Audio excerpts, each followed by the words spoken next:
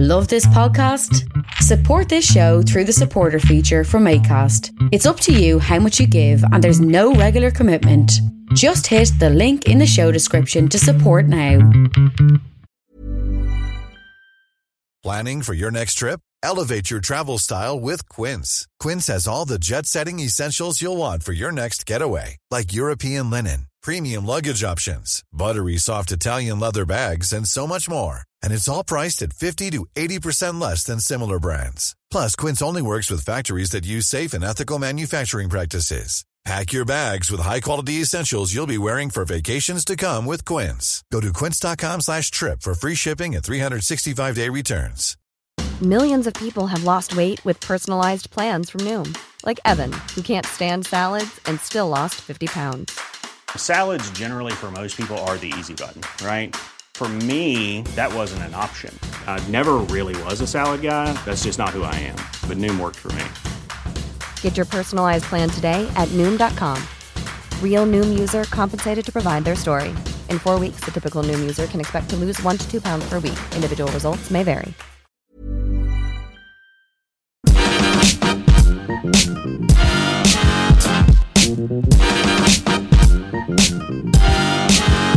Hello and welcome to the Partly Political Broadcast, the comedy politics podcast that doesn't focus on declinism as its listenership couldn't possibly get any smaller.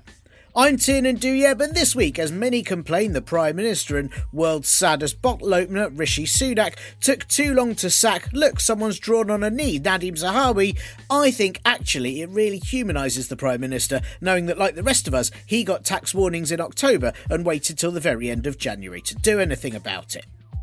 Last week, the Bulletin of Atomic Scientists moved the doomsday clock 10 seconds closer to midnight, and not just because, they're sick of all this shit and they thought they'd put the wind up people. I'd definitely do that if I was employed there. Watch the news and then think, fuck this, I'll move the dial to 1 second to midnight without saying why, and watch as everyone shits themselves to teach them a lesson, before making sure as it hits 12, a cuckoo pops out laughing hysterically, and a banner drops down from above saying, joke, we're already living in the worst case scenario of humanity, and have been for years. But this move to ever nearer the end of humanity is apparently down to the real state of things. The increasing of many countries' nuclear capabilities, the threats of biohazards, the climate crisis, that kids are spending 15 quid on a can of Prime, which is like shit Lucozade, and that some scientist keeps pissing about with the doomsday clock because they can't remember how far to pop out the dial for minutes or seconds or the date. What is odd, though, is that no one has mentioned how this closeness to the demise of our species occurred at pretty much the same time as Rishi Sunak's 100th day in office. Coincidence? Well, yes, but also probably not, because within those 100 days, the Prime Minister has presided over a number of incidents that, while they might not be the direct cause of human extinction, definitely make most of us here in the UK want to curl up and die. Have Sunak's first 100 days been calm or cringe, said the BBC News website, bleating out chirpy headlines as the chair no doubt sends them daily memos to be nice to his pals or else. Well, they've been too catastrophic and depressing to be calm, and too catastrophic and depressing to be cringe, so I'd say neither, but also definitely shit and terrible and the worst. Rishi Sunak and the Cabinet rushed off to an away day at Chequers last week to discuss how they turn around his dismal poll ratings, and I can only assume they went there, as it's easier to say, by getting rid of all these worst people in the world as a Cabinet and then resigning, if, you're in a stately home with a load of booze paid for by us tax-paying idiots. I am, of course, just having wishful thinkings about what the solution should indeed be, but then I guess I'm not too far off, as from the ashes of that away day, Sunak decided it was finally time to fire chair of the party, Nadhim Zahawi, meaning it was actually the opposite of a team-building excursion. The Prime Minister waited until his ethics advisor had investigated Zahawi's large-scale avoiding of tax like it was an unwanted love child and he was a former Prime Minister, and the advisor took all of about 5 minutes to go, yes, this man is a big old wrong'un. Zahawi breached ministerial code a total of 7 times, according to the report, which meant he had to go. Gutting for him, as if he'd only broken it 5 or 6 times for, breaching national security or something as pitiful as that, he'd probably have just been moved to another department or given a knighthood. Zahawi, as you can expect, took this sacking with the good grace he is known for and responded with a letter that gave zero apology for unpatriotic criminal acts and instead blamed the media for reporting about it in the first place. Yeah, see, it is funny to think that if no one had ever reported that Zahawi found a way to stick his not very hard-earned cash anywhere but British coffers, then he might not have done it. Because that's how it works, right? It's like the quantum mechanics principle of the observer effect, isn't it? If we all just ignored that for years Zahawi has been skilled at finding many ways to be corrupt, then perhaps he'd have just been upholding his ministerial positions correctly and his horses would be cold all year round. Zahawi's letter praised how he'd arrived in the UK fleeing persecution and speaking no English before building a successful business and being elected to government, and he believes in no other country would this be possible. Ah, yes, the true dream, the real story of success, and if only all those refugee children arriving in the UK today also had rich parents that could charter their own plane over and pop them in a private school immediately, then maybe the Home Office wouldn't lose them, so they'd have to spend their lives as drugs mules and could instead simply enter the murky underworld of tax evasion and lobbying all by themselves. It is possible that now Zahawi's been sacked from the front bench, and that is a fact, that he may well go round threatening to sue anyone who says that's what's happened, as he still turns up to work as chair every day. Or perhaps he'll use this newfound time as a backbencher to spend more time with his family. Trust fund. Sunak was apparently informed back in October about Zahawi using his time as Chancellor to blag himself the best deals, but the government is now saying no, actually he didn't know and he can't be held accountable for things that happened before he was Prime Minister. Yes, that is fair, because there was that whole time when Sunak had absolutely zero to do with government apart from being Chancellor in it and then an MP for the party that was in it. And then that definitely wasn't his fault, and once Prime Minister he put Zahawi back in his cabinet despite clearly everyone knowing he was a tax escapologist extraordinaire. In fact, no one should ever hold Rishi Sunak accountable for anything, as it's clear he hasn't got a fucking clue what's going on at the best of times, doesn't know how to use a contactless card, uses someone else's car, probably has no idea what the date will be tomorrow, what a mongoose is, and we as the public should really expect even less from our country's leader, as it's just not fair to put so much responsibility on him.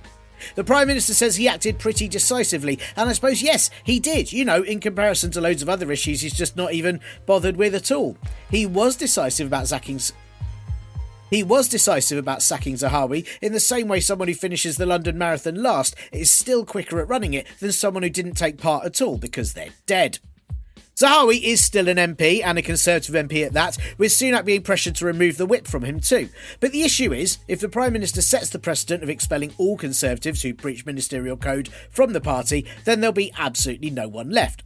I mean, look over there. Yes, there. No, that's not an unfinished clone trying to push its face through an artificial womb sac. It's the Justice Secretary, Dominic Raab, who now has over 24 allegations of bullying made against him.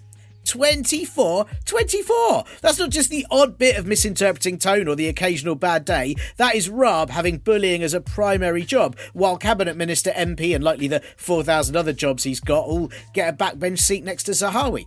24 allegations. Is it his real passion, do you think? Is Raab going home every night to Google new ways to torment people in the way you or I might look up recipes? I bet he's signed up to all sorts of specialist forums where they share, "Today I shouted in someone's face while treading on their toes," or "I managed to tie a civil servant's shoelace into the paper shredder and stole their lunch money for my pret as they tried to escape."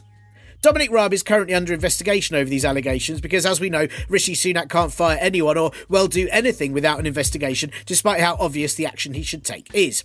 It's highly likely he has to have a full-scale investigation to work out what to have for dinner, even if it's sitting there in front of him with a note on to reheat, or get an independent advisor just to let him know if he should pop to the loo when he's so full of piss he can't move without wincing.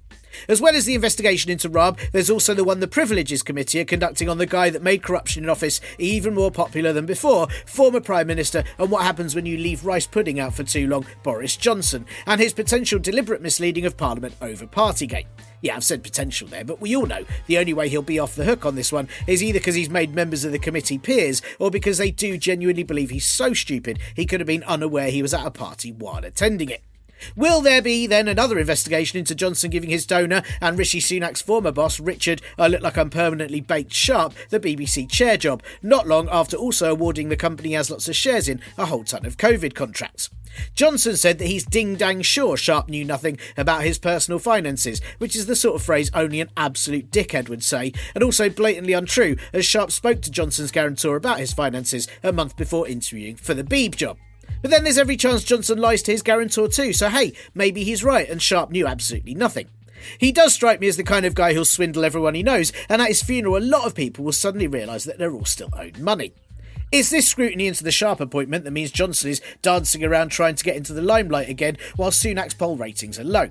He's been insisting Russian President and second-hand gelatin mould Vladimir Putin threatened him with a missile strike in the run-up to the attack on Ukraine, but then I guess friends will bounce while drinking together, won't they? Boris Johnson's reportedly received £510,000 in advance for an upcoming book too, which his publishers say will be a memoir like no other. Yeah, because you don't usually get autobiographies that are completely works of fiction, and also somehow an airport trash novel. It's a lot of money considering that Johnson still hasn't finished his book on Shakespeare that he was paid to write, but maybe the publishers knew that by handing over that cash to him, they'd end up in charge of the land registry or something. But who in the Conservative Party doesn't have a cupboard riddled with skeletons, some very likely literally? The Home Secretary and escapee pawn from the chess set in Alice Through the Looking Glass, Suella Braverman, can now add to her long list of being accused of bullying, committing national security breaches, international law breaches and condemning people to inhumane conditions with enabling a lot of children to get lost. Nasha from the Beano looks unwell and Environment Secretary Therese Coffey was dealing prescription drugs to her family. Anemic hamster and Business Secretary Grant Shapps has loads of fake identities for online scamming, and I'm almost certain Goblin from Middle-earth Oliver Dowden has eaten human flesh. Probably. I mean, look at him. It's only the Health Secretary whose record is okay, and I say that just because I can't remember who he is in order to look him up. Sam Bickley? Seb Barclays? No, it's gone again. Sorry.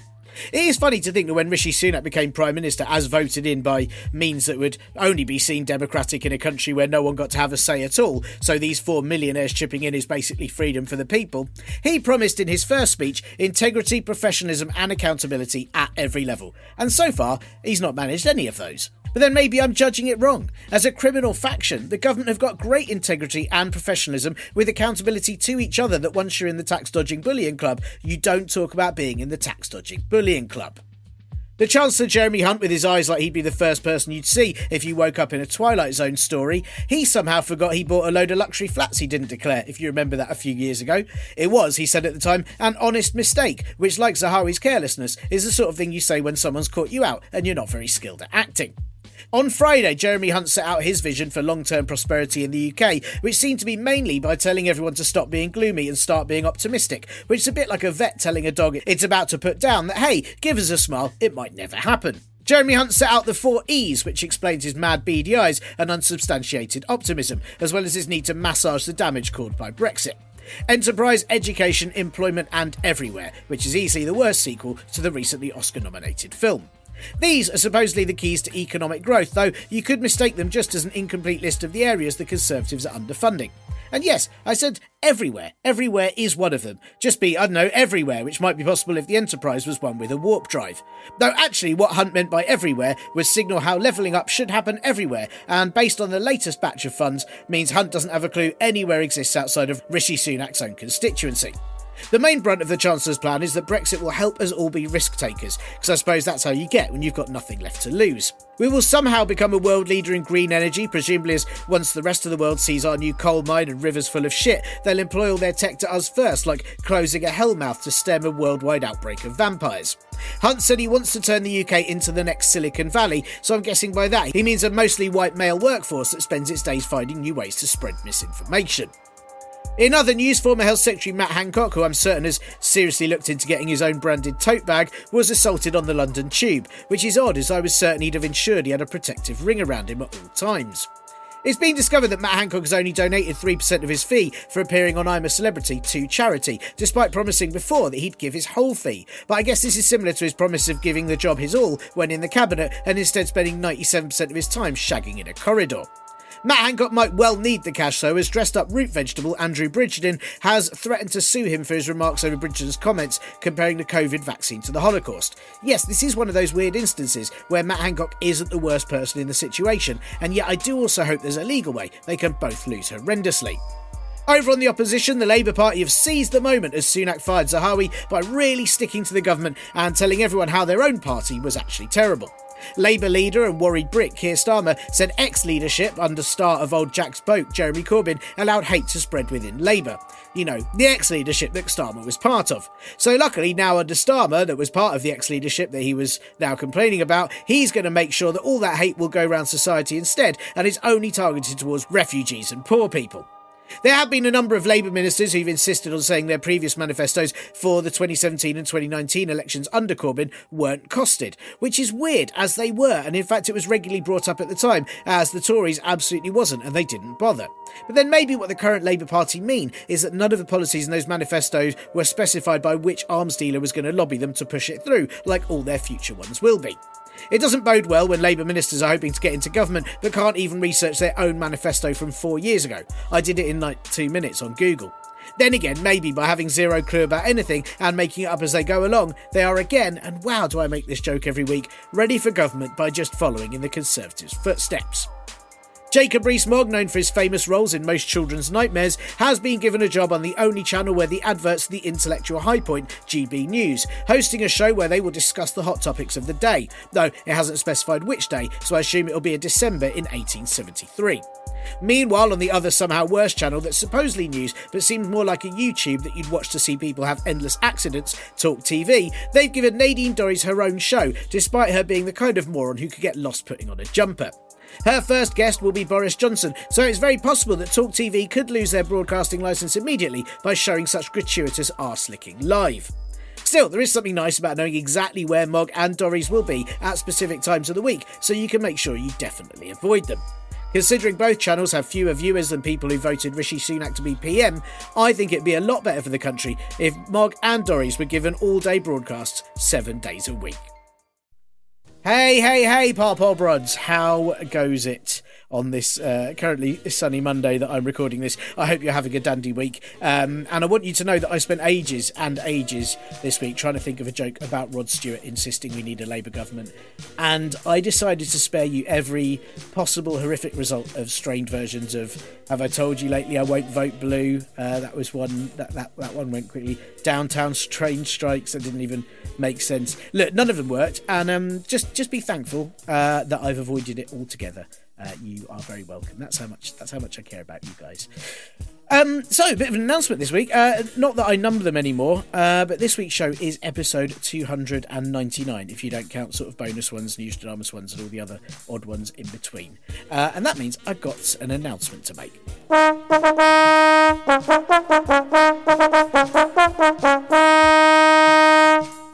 Next week's episode, 300, the big 300, is going to be the last Partly Political Broadcast podcast. No, stop cheering. No, stop it. You're meant to be sad, not relieved. Fuck's sake. Stop it. Stop cheering. I've got a message to say. Stop it.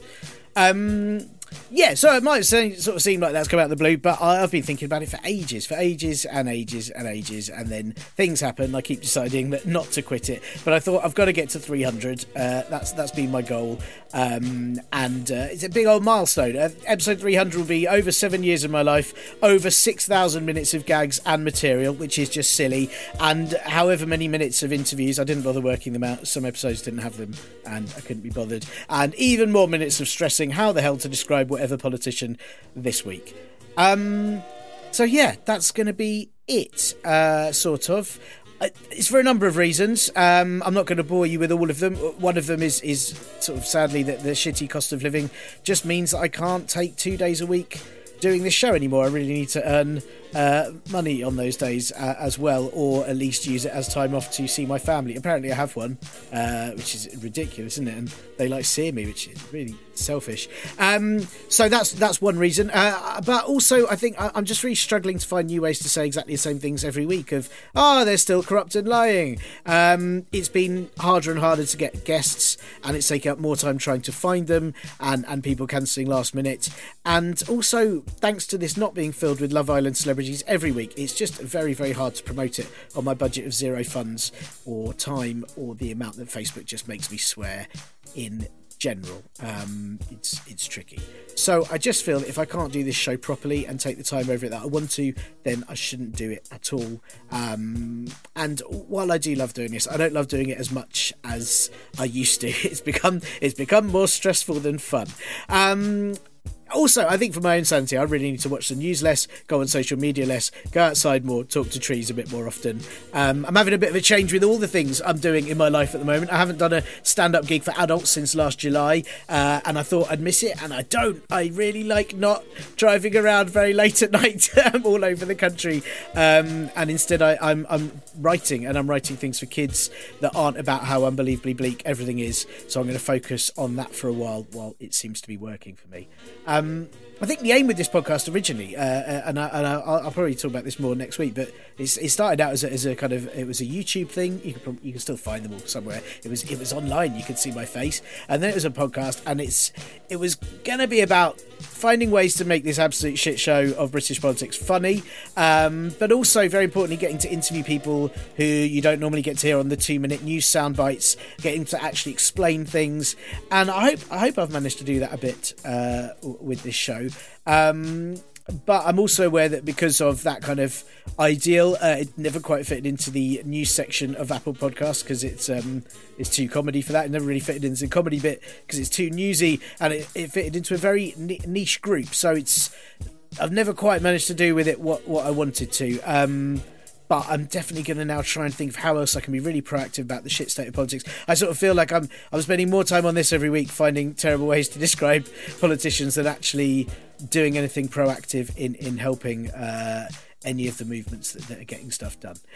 So that's going to be it for a while. I am, of course, incredibly grateful that you all listen. I'll do all my big platitudes thanking people next week, but thank you for listening and sticking with this over the years. Thank you especially to everyone who's donated, which in particular was a big lifesaver during the pandemic. I don't say that lightly. It genuinely was. You genuinely able to pay my rent while I had no work. I'll be turning off the Patreon after next week's show and any recurring Ko-fi payments, but I will leave ko-fi.com/parpolbro open. If you fancy throwing me a coffee, give me how about 10 quid per episode? It's 300 of them. That'll be fine, right? I might also change the Ko-fi to be in my name. I'll work it out. I'll do something, but that'll still go for a bit. Thank you to all of you who've reviewed the show or just got in touch or recommended guests. And I'm going to say it on this week before next week, but very big apologies to these people that I was hoping to interview and didn't manage to sort it out and then decided to quit the show before I got a chance. So very sorry to Kat Brown. I was planning to talk to her about her upcoming book, No One Talks About This Stuff, which looks brilliant and very moving and important. Go check that out. To Patrick Barwise and Peter York, I was planning to interview about their book, The War Against the BBC, which I only just got in the post yesterday. Sorry, Patrick and Peter. It is a very fascinating book so far. And also to Nick Ballard at the brilliant Acorn, who I was hopefully trying to interview this week and it didn't work out. But go support all of them. Acorn are absolutely fantastic. Do give them your support too.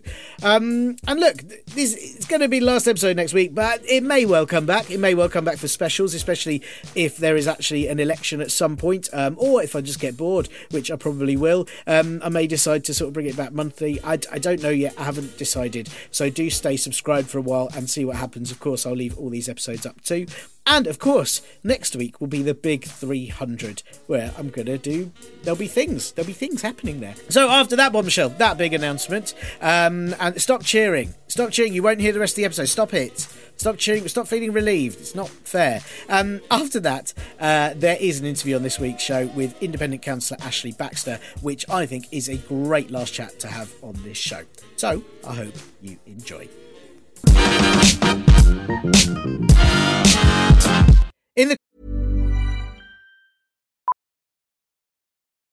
Millions of people have lost weight with personalized plans from Noom. Like Evan, who can't stand salads and still lost 50 pounds. Salads generally for most people are the easy button, right? For me, that wasn't an option. I never really was a salad guy. That's just not who I am. But Noom worked for me. Get your personalized plan today at Noom.com. Real Noom user compensated to provide their story. In 4 weeks, the typical Noom user can expect to lose 1 to 2 pounds per week. Individual results may vary. Millions of people have lost weight with personalized plans from Noom. Like Evan, who can't stand salads and still lost 50 pounds. Salads generally for most people are the easy button, right? For me, that wasn't an option. I never really was a salad guy. That's just not who I am. But Noom worked for me. Get your personalized plan today at Noom.com. Real Noom user compensated to provide their story. In 4 weeks, the typical Noom user can expect to lose 1 to 2 pounds per week. Individual results may vary. I'm Sandra, and I'm just the professional your small business was looking for. But you didn't hire me because you didn't use LinkedIn Jobs. LinkedIn has professionals you can't find anywhere else, including those who aren't actively looking for a new job, but might be open to the perfect role, like me. In a given month, over 70% of LinkedIn users don't visit other leading job sites. So if you're not looking on LinkedIn, you'll miss out on great candidates like Sandra. Start hiring professionals like a professional. Post your free job on linkedin.com/people today.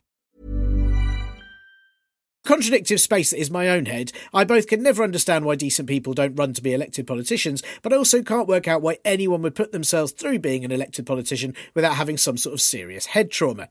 Similarly, when I see an independent candidate on a ballot paper, I both think, well done for standing up outside of the failing party system, and we need more people who aren't affiliated to the corrupt institutions that keep letting us all down, but I also think, well, they won't win, so there's no point in voting for them. Which is, of course, ridiculous and self-defeating, much like the current political choice we seem to have. Don't get me wrong, there are some independent candidates who have one billboard up on an A road saying weird stuff like if you vote for them they'll purge the area of demons, ban shoes and make every shop play the music of Barbra Streisand. But then there are also lots and lots of candidates who, much like you or I, see how bloated and selfish the main parties are and would like to proactively do something to actually help the area they live in, despite knowing they'll be given very little press or backing in comparison to other candidates who've just been parachuted in with the hope they'll at some point get lobbied by their favourite oil company. Currently, to be an independent MP in the House of Commons, your best bet is to join a party and then do something to either breach the rules or fall out with them whilst there. However, on a local level, there's a genuine chance that by standing up for what you actually believe in and having a good amount of local people know who you are, you might get a seat on the council. In 2021, 35 councils in England and Wales ended up with an independent council leader. 69 have an independent councillor on their administration, and 307 authorities, or 92% of the total number of councils in England and Wales, have an independent councillor. So, are we now in the era of avoiding party politics to go for politics that are all about avoiding the party and choosing to do your own thing instead? Which is always my preferred choice when it comes to social occasions too. In this seemingly pointless two-horse system, getting on a bicycle and taking a different route altogether might well be a valid solution. What is likely the final interview on this podcast, I spoke to Ashley Baxter, an independent councillor for Market and Deeping District Council, and someone who I've actually spoken to for many years thanks to this very show. Ashley has, as you'll hear, been actually standing up for people in his area against a majority Conservative council, and after listening to him, hopefully you'll decide that it's worth you following in his path. Not literally, that would be creepy, like being an independent councillor too. I asked Ashley all about what he has to go up against as an independent councillor, why everyone should run to be an independent candidate in the May elections, and if this means he should get his own supply of biscuits that he doesn't have to share. Okay, not the last one, but I should have asked him that, and I now really regret not doing so. I hope you enjoy this chat apart from all the bits where you hear about money being pointlessly wasted, which I hope infuriates you enough to stand yourself. Here is Ashley. Ashley, it's really nice to have you on the podcast. What's the phrase? It's sort of a long-time listener, first-time interviewee. But I have thoroughly appreciated over the years your correspondence. I guess I'm very formal now. Your correspondence about the podcast and many of your tales of counselling. But for the sake of the other listeners, can we start at the top? You're a counsellor in Market and West Deeping. How long have you done that for? What type of council is it? What are the basics that we need to know? Okay. In 2007, I was co-opted without an election onto Deeping St James Parish Council. In 2011, I got onto Market Deeping Town Council, which is the village next door. In 2015, I was elected to South Kesteven District Council. South Kesteven District Council. We'll hear a lot about that probably later on. And I retained my seat in 2019, and then in 2021, I was elected to Lincolnshire County Council. So you've got a parish, a town, a district, and a county. So what does that... I am always rubbish at understanding what all the different councils mean and do, the different types. So what does that mean that as a councillor you are in charge of, or what your duties are? Sadly, I'm not in charge of anything. Between the councillors on, so let's concentrate on the district council. Between the councillors on the district council, there are 56, and the council is responsible for housing, council housing, planning and development. So when people want to build a conservatory or they want to build a block of flats or a factory, that's our responsibility to say yes or no. The bins, everybody gets their bin emptied. And then we've got some other kind of quasi areas where we're a bit involved. So health and mental health and promotion. And then we can do other things like put up statues of Margaret Thatcher, which South Kesteven have done. I didn't vote for that, I'll have you know. But yeah, so we can do lots of things, but the things that people will recognise are planning, housing, and collecting the bins. Yeah, bins now, is always the big collecting the bins, not disposing of the waste. If you're in a two-tier organisation like mine, the district council collects the waste and then they give it to the county council who dispose of the waste. It's not complicated, not at all. No, but as you're both, so you're on the district and the council and the parish all at the same time. No, sorry, I packed up the town council because it was awful. It was dominated by personalities, lots of infighting, lots of kind of small p politics, and it was. I was becoming as bitter as the people around me, so I packed it in because I thought I'm part of the problem. I'll go and be part of the problem in a different place. well, this is what I wanted to ask you, because I think, and I've always had a kind of rule on this podcast, which I've broken several times. So it's not really a very good rule, but it was about not to have party politicians, because I get very bored of towing the party line. But what I've always very much respected about you is you're an independent councillor. You're in an area that's been predominantly Conservative for quite a while now. Am I right about that? Or is that... Yeah, it depends which level you look at. So, yes, I knew about this rule. That's why I didn't volunteer for ages, because I thought, it doesn't have politicians, and I'm kind of a politician. But then I heard you joined a party, the Monster Raven Looney Party. I did, for my shame. I love them. And then you had a Lib Dem, and I thought, crumbs, that's the final straw. I've got to put myself forward. So, what was the question again? I was going to ask. I should say, Lib Dem was an exception, and that was again to talk about councils. But what I wanted to talk to you. I wanted to know what it was like being an independent. What made you stand? What made you choose to be independent rather than do it as part of a party force? And surely made it much harder to do and to stand. Yeah, I thought so. I was involved in the student union when I was younger, and I wasn't involved in a party, and then I thought I want to get into politics, but I want to do what I believe in, and so at a young age I joined the Green Party, and I was with it because I'm as much against the impending catastrophe of climate change as most people, and so I was with the Green Party for about 20 years, and I stood at every level. I stood for the City Council in Nottingham. I stood for Parliament 3 times. I stood for the European Union, remember that? And didn't get anywhere. And it was a lot of hard work to kind of bring the party machine with me, because the Green Party didn't have a big machine at that time.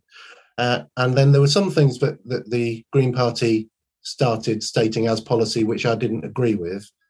And I was in Lincolnshire, and I thought, well, I've knocked on enough doors now saying vote for Ashley, he's the Green Party. Let's try knocking on doors and saying vote for Ashley, he's independent. Because what I want to do is affect political change. And a lot of people can't see past the party rosette. And so when you knock on the door, if you're wearing a green rosette or a red rosette or a blue rosette, people immediately know what they think about you. And they know, and you're supposed to defend the policies of the rosette. Well, I don't want to, and I think a lot of people who are actually wearing the rosette don't want to, especially with the cycle, because the Tories at the moment, there's a lot of people wearing a blue rosette at the moment that don't want to defend the policies of the blue rosette, but their political future, whether it's in Parliament or in the council chamber, depends on them wearing that rosette. So it becomes a hindrance. There shouldn't be, I don't know if I've always believed this, but now I certainly do, there shouldn't be big P party politics in local government. Well, I want to ask you about that in a minute, but I just wanted to sort of check that being an independent, do you have issues like, I'm guessing you don't have party funding, you don't have that kind of... Well, does that make it hard, or as you say, does it make it easier because people are going, oh, you're a normal person like us, and you don't need all that advertising and whatever else that they get? It's a bit of both. The party machine will put the money where they think they need to get elected, or they've got the best chances of getting elected. In the Green Party, I never got any money or any funding at all. I think that's. Yeah, they might have. No, for elections, definitely not. Trying to think if I've had any brown envelopes from the Green Party. No, I would have remembered that. And obviously, then you've got to sort out the logo and everything else. So if you can put a decent leaflet together without a party logo on, you're okay. But on the other hand, it's quite difficult if you've never done a leaflet before. Then it's hard to know what to put on there. Do you spend the whole time slagging off the Conservatives, or do you spend the whole time saying what a wonderful person you are? But I've got enough experience in preparing leaflets that I'd be happy to help anybody standing against Conservatives put their leaflet together, because in order to get elected, you've got to do that. It's a double-edged sword because as an independent, you make your mind up how to vote on each and every issue. But if you've got a party behind you, then you've got other people who are telling you about the issues. Happily, at both Lincolnshire and South Kesteven, we've got quite a few independents. And so we do share. I'm not a lone wolf. I'm not a kind of maverick, the only person on the council that does any opposition. And I do speak to the Lib Dems and the Labour and the other independents. And we've got a team. Of course, if any of your listeners are elected as an independent, they may find themselves sitting between two other independents. One might be a fascist and one might be a raging communist. You don't know with independent, but the advantage when you stand on the doorstep is you say, hello, I'm standing as an independent. And most people will say, oh yeah, I'm not in a political party either. That must be the man for me, without knowing whether I'm a raving fascist or a raving communist or somewhere in between. And they get a lovely surprise when you're not a raving fascist. That's what you should put on your leaflets. Actually, not a raving fascist. And but isn't that Labour's policy at the moment? We can't be as bad as the other lot. Yeah, that's it. Not as crap as them. I think that's pretty much the only policy. But I was going to say as well that it must be a lot of your, because that's as you say, party, they have to vote what the party line is. But I'm guessing, having to put a lot more of your own time into researching, working out your position, having to put your own leaflets together. That's quite a lot to do. And I know you work as well. Obviously, being a councillor doesn't provide you with a 5-bed mansion and a luxury lifestyle. So is that a hard aspect of being independent as well? The amount of personal time that you have to put into it. I think I would do that. If whichever party I've not gone into it. I think there are 3 reasons why people go into politics of any sort, and local politics especially. It's power, status, and money. So you'll get a bit of money. You get an allowance. There's one couple that are on the council. They're both on the district council, which is £5,000 each. They're both on the county council, which is £10,000 each per year. Until recently, they both had chairmanships at both councils, which is another 5, 10, 15, 20. So between the two of them, as a retired married couple, they were clearing £40,000. Wow. But if they were doing £40,000 worth of work, I wouldn't have so much issue with it. But just turning up to the meetings is not sufficient work. So on the allowances that I have, I'm putting a lot of work into opposition, meaning that I've got to know what's happening. I've got to read the paper, the documents that come through, and I've got to do some of the research before I get there. Because if you get a document saying we're going to spend this much on that issue, you've got to know what that issue and what you're going to get back for it. Also, it's possible. I'm not going to say anything nasty about officers. It is possible that sometimes in a very long document, the bit that you're looking for is hidden in the middle, and it's looking, why are they even bringing this to us in the first place? What's the upside? What's the downside? As an opposition councillor, my job is not to congratulate them on the upside, I've got to find the bit that could be better. Is it hard going up? You sort of said that there shouldn't be kind of big party politics in local governance, but is it hard going up against them? Is it are you able to achieve things as a councillor that are useful for the area when you're by yourself and you're perhaps up against kind of party groups? Yeah. So the first question first, is it difficult when you're in a minority? So if you take all the non-Tories together at South Kesteven, they're nearly a third of the chamber, and Conservatives are 2/3 of the chamber. So yes, you often feel like you're knocking your head against a brick wall because you'll have a perfectly reasonable argument and then the Conservatives will all vote against it anyway. Sometimes I'm told that it looks as if they're just doing it because I've suggested it, because I'm the moany one. I'm the independent that is prepared to stand up against these things, and they think, oh, Ashley suggested it. Purely, my sister actually said to me the other day, well, why don't you do it the other way? Why don't you go in and say, let's burn down the council house, and then they'll all vote against it on principle because it was my idea, and then I get what I want. I don't know if that would work. But then, can you achieve anything? Yes, you definitely can. First of all, you can point out what's right and wrong, and sometimes you can discover what's right and wrong, and you can head it off at the pass. So at one point, you remember the statue I mentioned, the Margaret Thatcher statue, which is up in Grantham? Westminster Council didn't want it, and it was offered to Margaret Thatcher's hometown of Grantham.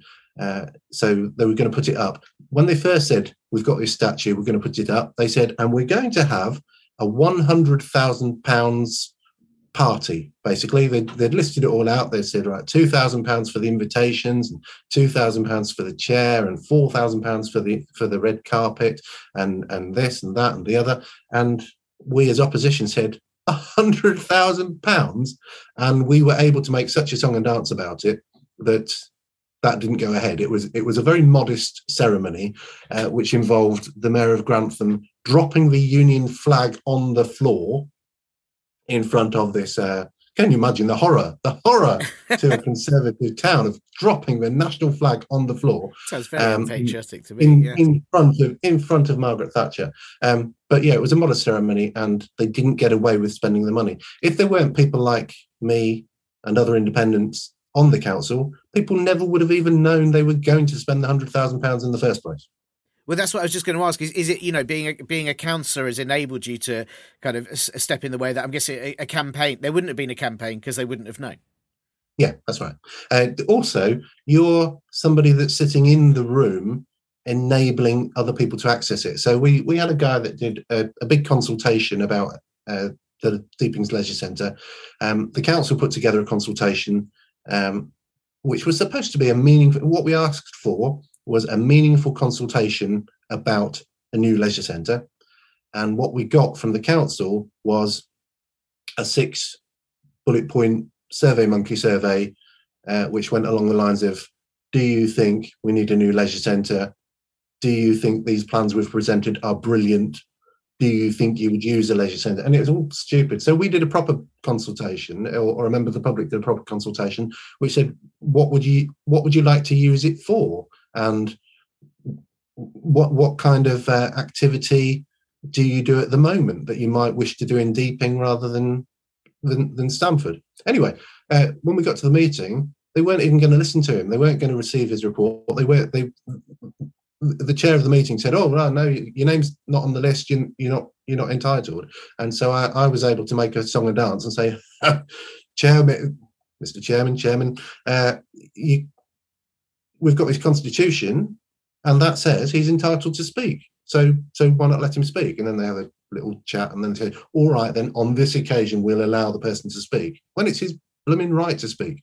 So I'm an advocate in the chamber for people outside the chamber, and that's what I'm. And when I'm talking about chamber, I'm talking about the big room where you have the council meeting, not in my lady's chamber or anything like that.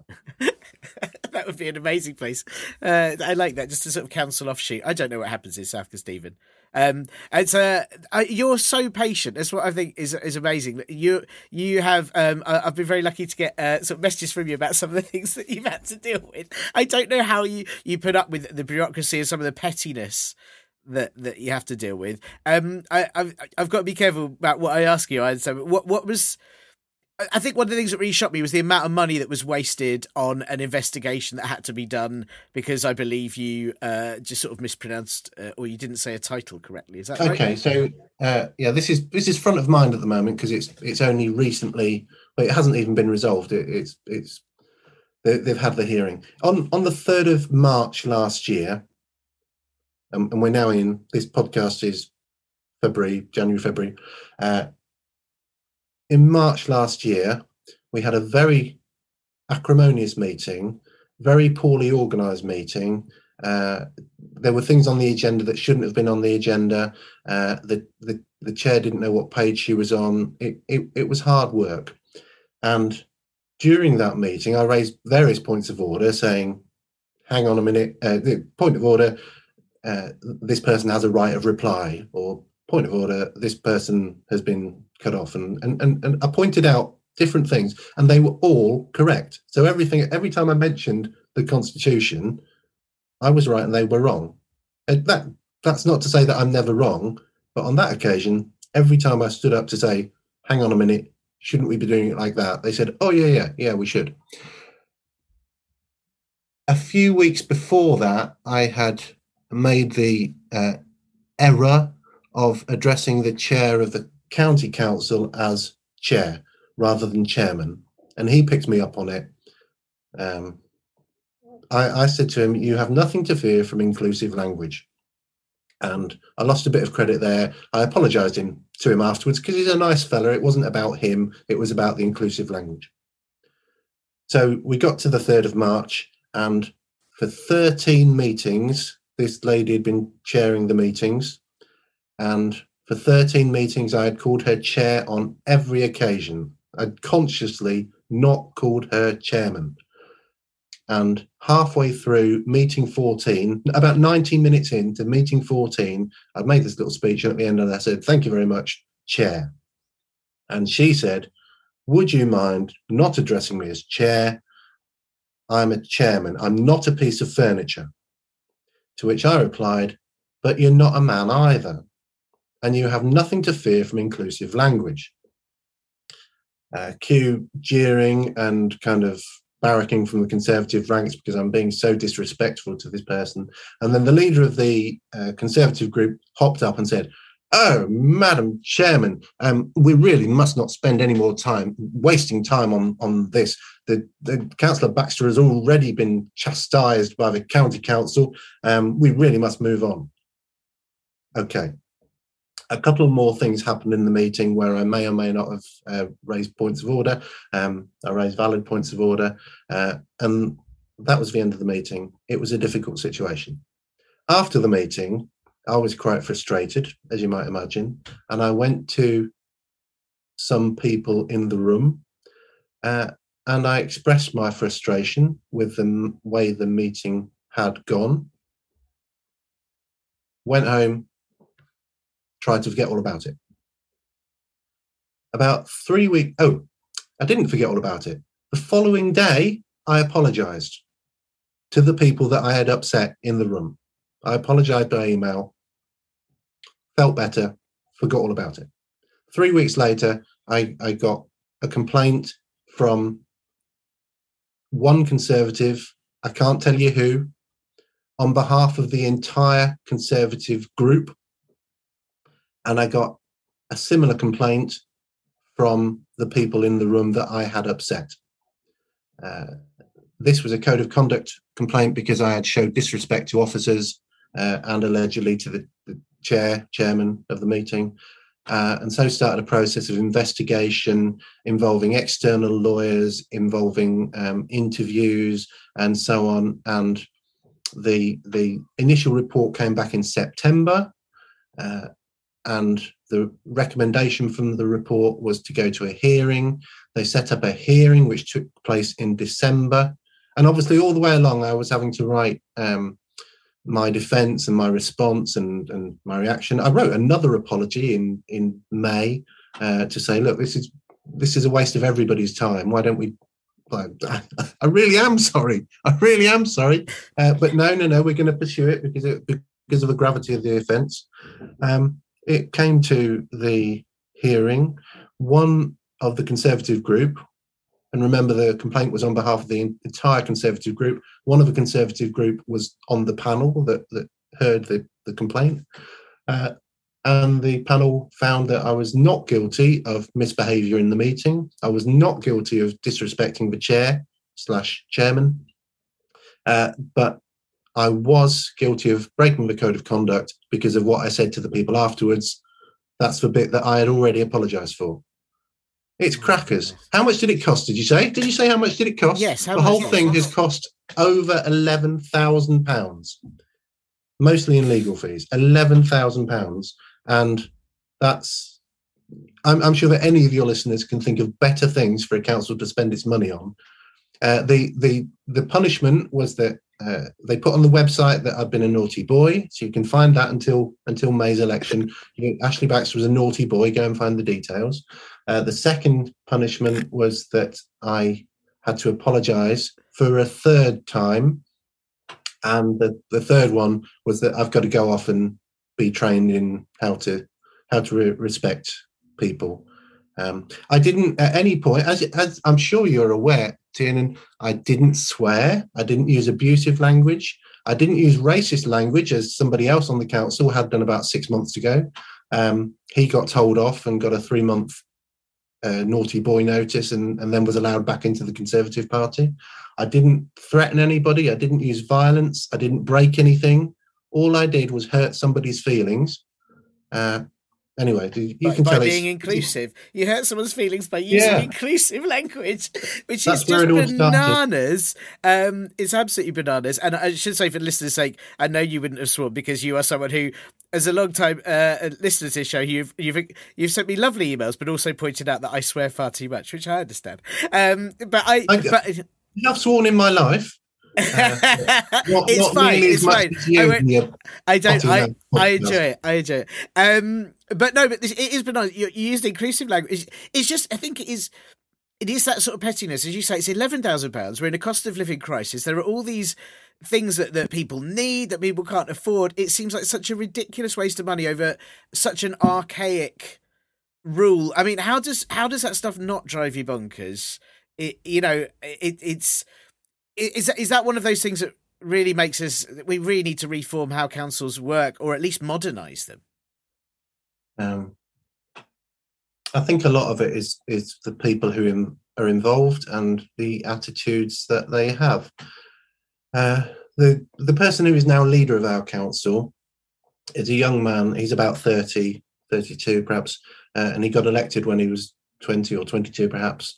And the first meeting I went to before I was elected, he put his hand up to ask a question. I thought, oh, this will be good. He's young man, young politician, young Conservative, asking a question, and I wonder what it's going to be. Mr. Chairman, would it be acceptable for us to take our jackets off? And I thought, you're a grown man. You don't need to ask permission to take your jacket off, surely. Just take it off. Did he have to ask when he needed the loo as well? Did he have to put his hand up and get permission? It wouldn't surprise me. Actually, somebody did ask to go to the loo not that long ago in a planning meeting. And planning meetings kind of go on. And this person who was also a Conservative, but at the other end of life, and she had, I don't want to go into the details of it, but sometimes when you need the loo, you really need the loo. And she asked the first time and she asked the second time, and then she had to go because she had to leave the room because of a medical condition. And because of that, she wasn't allowed to vote on the issue that she'd been listening to because she hadn't heard the whole debate. It's not fair. It's from a DDA perspective, a Disability Discrimination Act perspective, that's wrong thinking. More recently, the young man that I mentioned earlier has been he sent himself on a training course which included 4 nights at Harvard University. The cost of the council was £5,500. He paid for the flights. Very good, but great big course. Harvard University took a big chunk of the training budget and gets away with it. I just don't know. I don't know how anyone could think that in this climate, spending £6,000 on your own personal benefit is a good thing. But I mean, it can't be helped that a lot of people don't know this is happening. I remember you sent me an article about the £11,000 that was spent on the. Was it an article, I believe, in your local paper? But that's not known generally. It's not. It's not being mentioned in national press. It's not something that people know about. That how we've seen quite a few councils lately are suddenly. So it's on the scale of things. It's not on the scale of things. It's not a big waste of money. We won't waste loads more than that.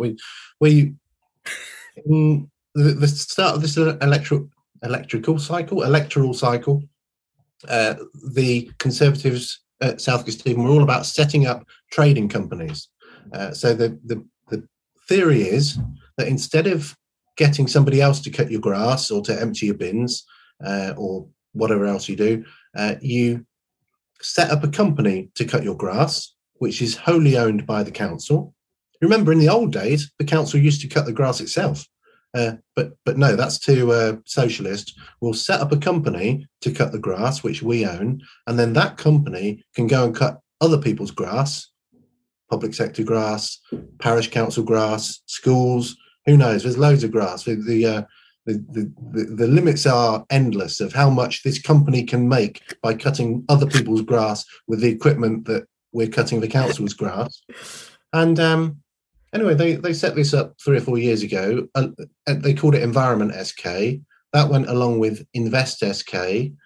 There's a Gravitas Housing. There was going to be Homes SK and there was going to be Deliver SK. Homes SK never got off the ground. Deliver SK, we spent £100,000 finding out that legally it just wouldn't work. Nobody would invest in it. Invest SK, we spent £3 million of taxpayers' money, basically on a glorified PR stunt. And the Environment SK, we're now talking about shutting it down again. So 4 years ago, the Conservatives firmly believed in setting these things up. Within the same electoral cycle, the same people are saying, no, we need to shut this down. When the Gravitas Housing, owned by SKDC, was going to disrupt the property market, we were going to build houses, not council houses. That's a different project that isn't happening. We were going to build townhouses for market to sell on the open market, to regenerate towns and so on.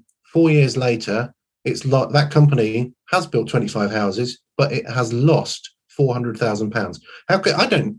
I'm not a property speculator, but how in this climate, how can you lose £400,000 building houses? This is such a terrible. So where this money is going to someone? Is it just being frittered away on all these failed projects? Someone must be. I'm guessing the lawyers are benefiting, or that someone's benefiting from these payments. There's a lot of changing horses midstream, and there's two explanations. It's corruption or cock up. I think mostly in these situations it's cock up.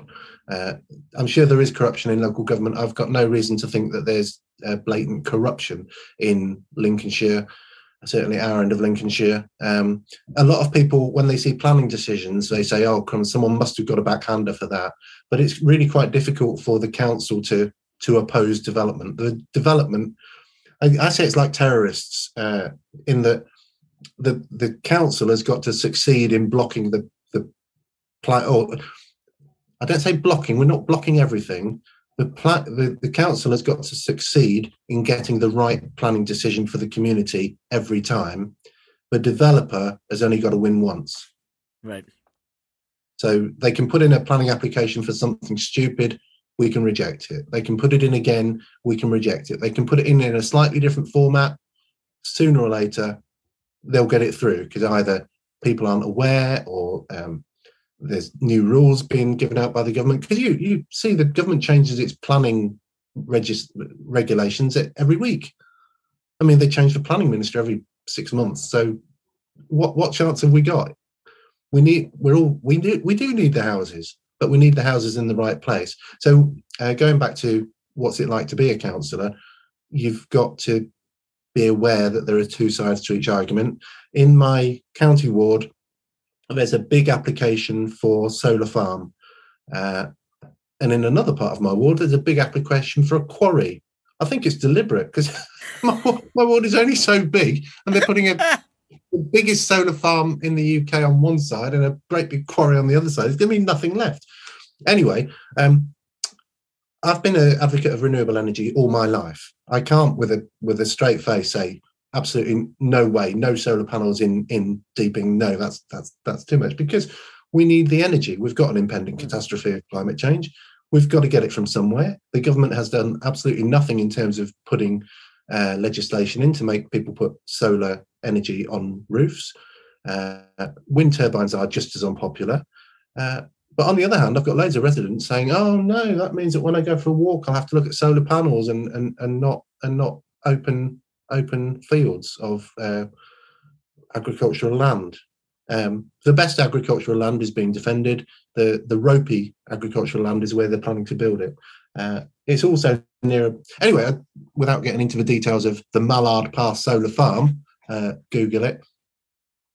You've got to weigh up both sides, and I don't want to be a NIMBY, but on the other hand, people do have backyards, and their quality of life is affected by what happens right next door to them. Why? You told me that obviously the May election is very important. Have you got to run again in May? Yes, I've got to run again in May. I'm quite confident. I hope I'm not overconfident, but I'm quite confident that I am going to be re-elected to the district council.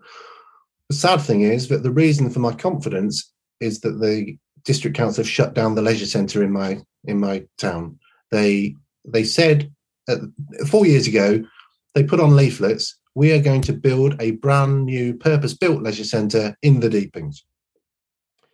Then they downgraded it to, "We are going to refurbish the existing 50-year-old centre and make it good for at least another 25, 30 years. We're going to spend £10 million on it." And then more recently, they've said, "Oh, actually, no, we're not going to spend any money on it." And in that time, the existing leisure centre has been shut because it's got a leaky roof above the sports hall, above the swimming pool. And so I'm part of the campaign to get that centre reopened. And also to say to the Conservatives, you lied. You put blatant lies on your leaflet. One of the local Conservatives said, "We have secured the land and the funds necessary for a new leisure centre." And he was called out as a liar in all kinds of different ways. And we were... and they get away with it. They get away with it because your listeners are not standing for council. If your listeners hear anything from this, if they are remotely interested in politics, they need at least to stand, because standing doesn't mean winning, and it's quite difficult to win as an independent or as an alternative voice, whether that's a Labour voice on a Conservative council. Even, I don't know how many of your listeners would fall into this category, but a Conservative councillor on a Labour council. Because in Nottingham, I think Nottingham, there are 52 Labour councillors out of 55 councillors. So there are only 3 opposition voices. That's not healthy, even if it's the other way around. So, yeah, they need to stand. It will frighten the people with the rosettes on if they stand, or if they turn up to a local party meeting, if they turn up to their local constituency Labour Party meeting and say, "Hello, I'd like to stand," they will be greeted with open arms, unless they're standing in the seat that Brian's always had. That causes a trouble. But anyway, that's their problem. As an independent, you can stand where you like, against who you like, and it frightens them. And then the other thing is, to your listeners, they've got to win. they've got to act as if they're going to win, and when they do win, they've got to continue to speak truth to power. That's what I feel like I am able to do. I might not have the decision-making power, but I do have the opportunity to put a mirror up to the Conservatives and say, "What on earth are you doing? Why are you such hypocrites? Why are you wasting so much money? Why is there one rule for you and another for us? or rather no rules for you. It's the same. So when you look at what's happening nationally in terms of people taking electorate for granted, wasting money, doing things that common sense says are wrong and unjust, it's all happening at local government as well. I'm constantly in awe of the fact that you keep doing that you're absolutely standing up for what you believe in while being an independent councillor against the sort of investigations that you have to deal with. Is that, I suppose, two things. One is that, all the spotlight is always on MPs and it's always on Parliament. And actually, what you're saying is it's really important that people get in there on the local level, and there are things that you can be influential in, and you can have a kind of voice at that level if people were to stand. And the other thing, I suppose, to add that as well is, do people need to look more at voting for an independent in these May elections? Because obviously investigate who they'd be voting for and make sure they're not a raving fascist. But I think a lot of times people overlook independence as thinking, well, if I vote for this party, it gets that party out, and vice versa. But should we be changing how we think and be investigating all these people properly and saying, right, let's vote for someone different that can provide a different voice? Yeah, but you're living in a utopian fantasy where people think rationally and vote. I don't want to put down the electorate, but I am going to put down the 2/3 of the electorate that won't vote in the May elections. So if your listeners are not going to vote in the May elections, I'll happily. They're idiots. If they do vote in the May elections, they're not such idiots because they've taken the time at least to go to the polling station. So we've got 10 people. 6 or 7 of them are not going to vote. Of the remaining 3 or 4. Some of them are going to vote because their grandfather always voted Tory or their grandfather always voted Labour. Some of them are going to vote because they knew Bill down the pub, or he once got a pothole fixed for them, or he's a friend of. And it's the reasons why people will vote are just crazy. So I'm not saying don't vote for Brian. He's probably a good bloke, that bloke down the pub who said, I'm going to put it to them, and so I've joined the Conservatives in order to change the world. But if he joins the Conservatives, he's not going to change the world. If he joins Labour, he's unlikely to change the world. In fact, if he gets onto the council, he's unlikely to change the world. But in terms of getting the pothole fixed, the independent councillor is going to make more of an effort because he needs your vote. He needs your vote more, or she needs your vote more. So, yeah, it can be frustrating. And often people vote for the person they've heard of as well, which is good for me now because I've been elected for 8 years to the district council, and people know I'm the bloke that champions the leisure centre, and I'm the one that was involved in the Save the Library campaign, and I'm the one that did this, that and the other. But we want to get the only way you can get name recognition is by doing something. One of the best ways to do something is to get yourself elected. So it's a vicious circle. So if you've got a community profile, you've got to big yourself up in the leaflet. And English people are not very good at that, are they? I mean, if you say to someone, are you good at swimming? They'll say, oh, yeah, I'm reasonably good. And then you find out later that they were trialing for the Olympics or something. It's not good to boast. And I don't like boasting. But when you're standing for an election, you've got to say what you've done. And you've got to not be shy about what you're going to do about it. If you look at Conservatives and Labour, they used to put promises on the leaflets. They've stopped doing it now, because if you put a promise on the leaflet, you can be held to account for it. But I think independents can genuinely say, I'm going to stand up for what I feel most residents want. Or in fact, you don't even have to say that, because sometimes most residents will be to the contrary of the small number of residents that actually need a facility. So yeah, I was the thing you said about we're not good as English people about boasting, but that's what I always think is weird. The national, the kind of British values meant to have Britain's the best country and we're the great country, and actually if the government voice was the national voice, it'd be like, we're all right, we're not that good. It should be a bit more like how we are as people. We're okay. It's a funny thing, isn't it, to be to supposedly be patriotic when there's people that is not our trait whatsoever. I think I'm patriotic, but I don't believe in British values. I think they're self-evidently contradictory, because on the one hand, we're all free to express ourselves however we like, and on the other hand, we have to respect everybody's opinion about it. So if I don't like what you're doing, you've got the right to do it, and I've got to respect you for doing it. But on the other hand, I've still got the right to say I don't like you do it. It just doesn't make sense. I used to do a joke about the fact that, our British values are that people coming here should learn the language, but actually British values would be they should come here, point at stuff and shout it in their own language until we give it to them. That would be real British values, Yeah, that would be great. And the other one that bugs me is it religious tolerance? Or tolerance? We go around tolerating people, and I think maybe that is a British value. That what we aspire to be as British people is going around tolerating people, and maybe we tolerate too much. I think we do, particularly on the left. I think we tolerate far too many people. Far too many. Well, listen, Ashley, it's a delight to finally get you on the podcast, and I appreciate that you've listened for so long, and I appreciate that you've thoroughly entertained me with stories about your council happenings, and I appreciate being so candid about the whole process. The one last question, which I got to ask you, because I always ask everyone on this, and you know this, is just who do you read up on? Who do you go to for info?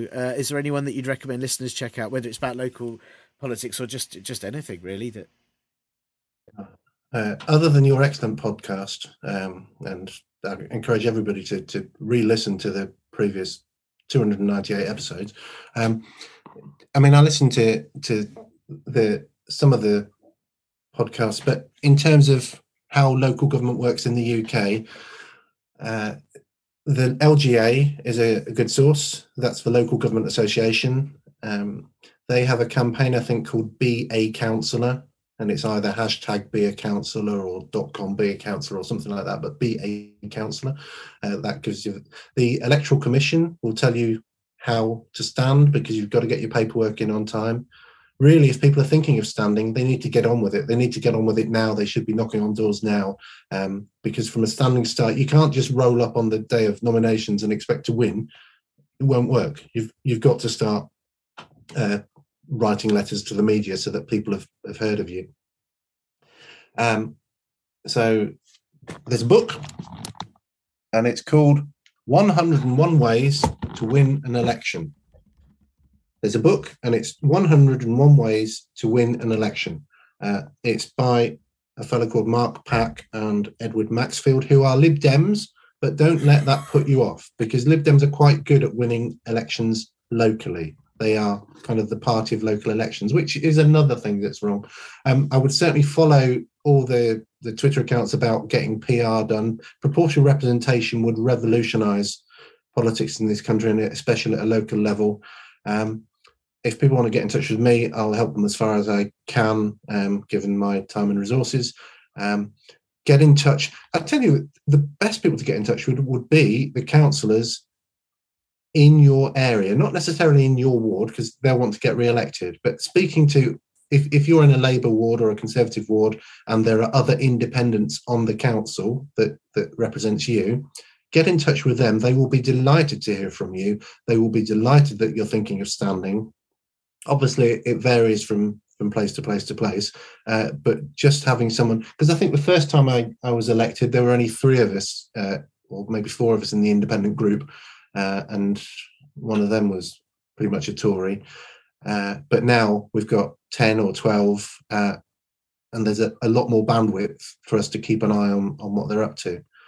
So, yeah, there are some other books about independents having got elected. They're not as good. This one is the manual. This is the Haynes Manual of Elections. But you're going to struggle to read it, because between now and May, you've got to deliver 3,000 leaflets. So get on with it. Huge thanks to Ashley for being so open about his job and his work. And if you'd like to follow him or ask questions about how you could run as an independent candidate, then he's on Twitter @deepingdo, or you can find his councillor page via southkesteven.gov.uk. And if you are in the Market and Deeping area, make sure you get out in May and vote Ashley back in. And that's all for this week's Partly Political Broadcast podcast, with just one more to go next week, so why not bother spreading the word and just enjoy it all to yourself, because hey, you deserve it. But if you do fancy buying me a coffee as thanks for your enjoyment of this work, then throw something at ko-fi.com/parpolbro. Big cheers is to Acast, The Last Skeptic and Cat Day, and this will be back for one last go next week when Rishi Sunak hires new party chair Boris Johnson after insisting the cabinet needs a breath of fresh air and integrity, announcing there is zero way this man will be careless with his taxes as he mostly gets other people to pay them for him. Bye! This week's show is sponsored by Raab's Guide to Bullying. 432 new ways to really antagonise your colleagues, family and friends, ranging from low-key insisting on incorrect name pronunciation all the way to using them as case studies for your plans to eradicate human rights, or just making them try to explain to you what the English Channel is.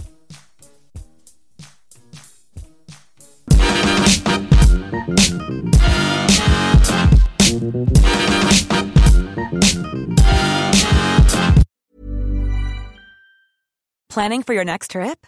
Elevate your travel style with Quince. Quince has all the jet-setting essentials you'll want for your next getaway, like European linen, premium luggage options, buttery soft Italian leather bags, and so much more. And is all priced at 50 to 80% less than similar brands. Plus, Quince only works with factories that use safe and ethical manufacturing practices. Pack your bags with high-quality essentials you'll be wearing for vacations to come with Quince. Go to quince.com/pack for free shipping and 365-day returns. Hey, it's Paige DeSorbo from Giggly Squad. High quality fashion without the price tag. Say hello to Quince. I'm snagging high-end essentials like cozy cashmere sweaters, sleek leather jackets, fine jewelry, and so much more. With Quince being 50 to 80% less than similar brands. And they partner with factories that prioritize safe, ethical, and responsible manufacturing. I love that. Luxury quality within reach. Go to quince.com/style to get free shipping and 365-day returns on your next order. Quince.com/style.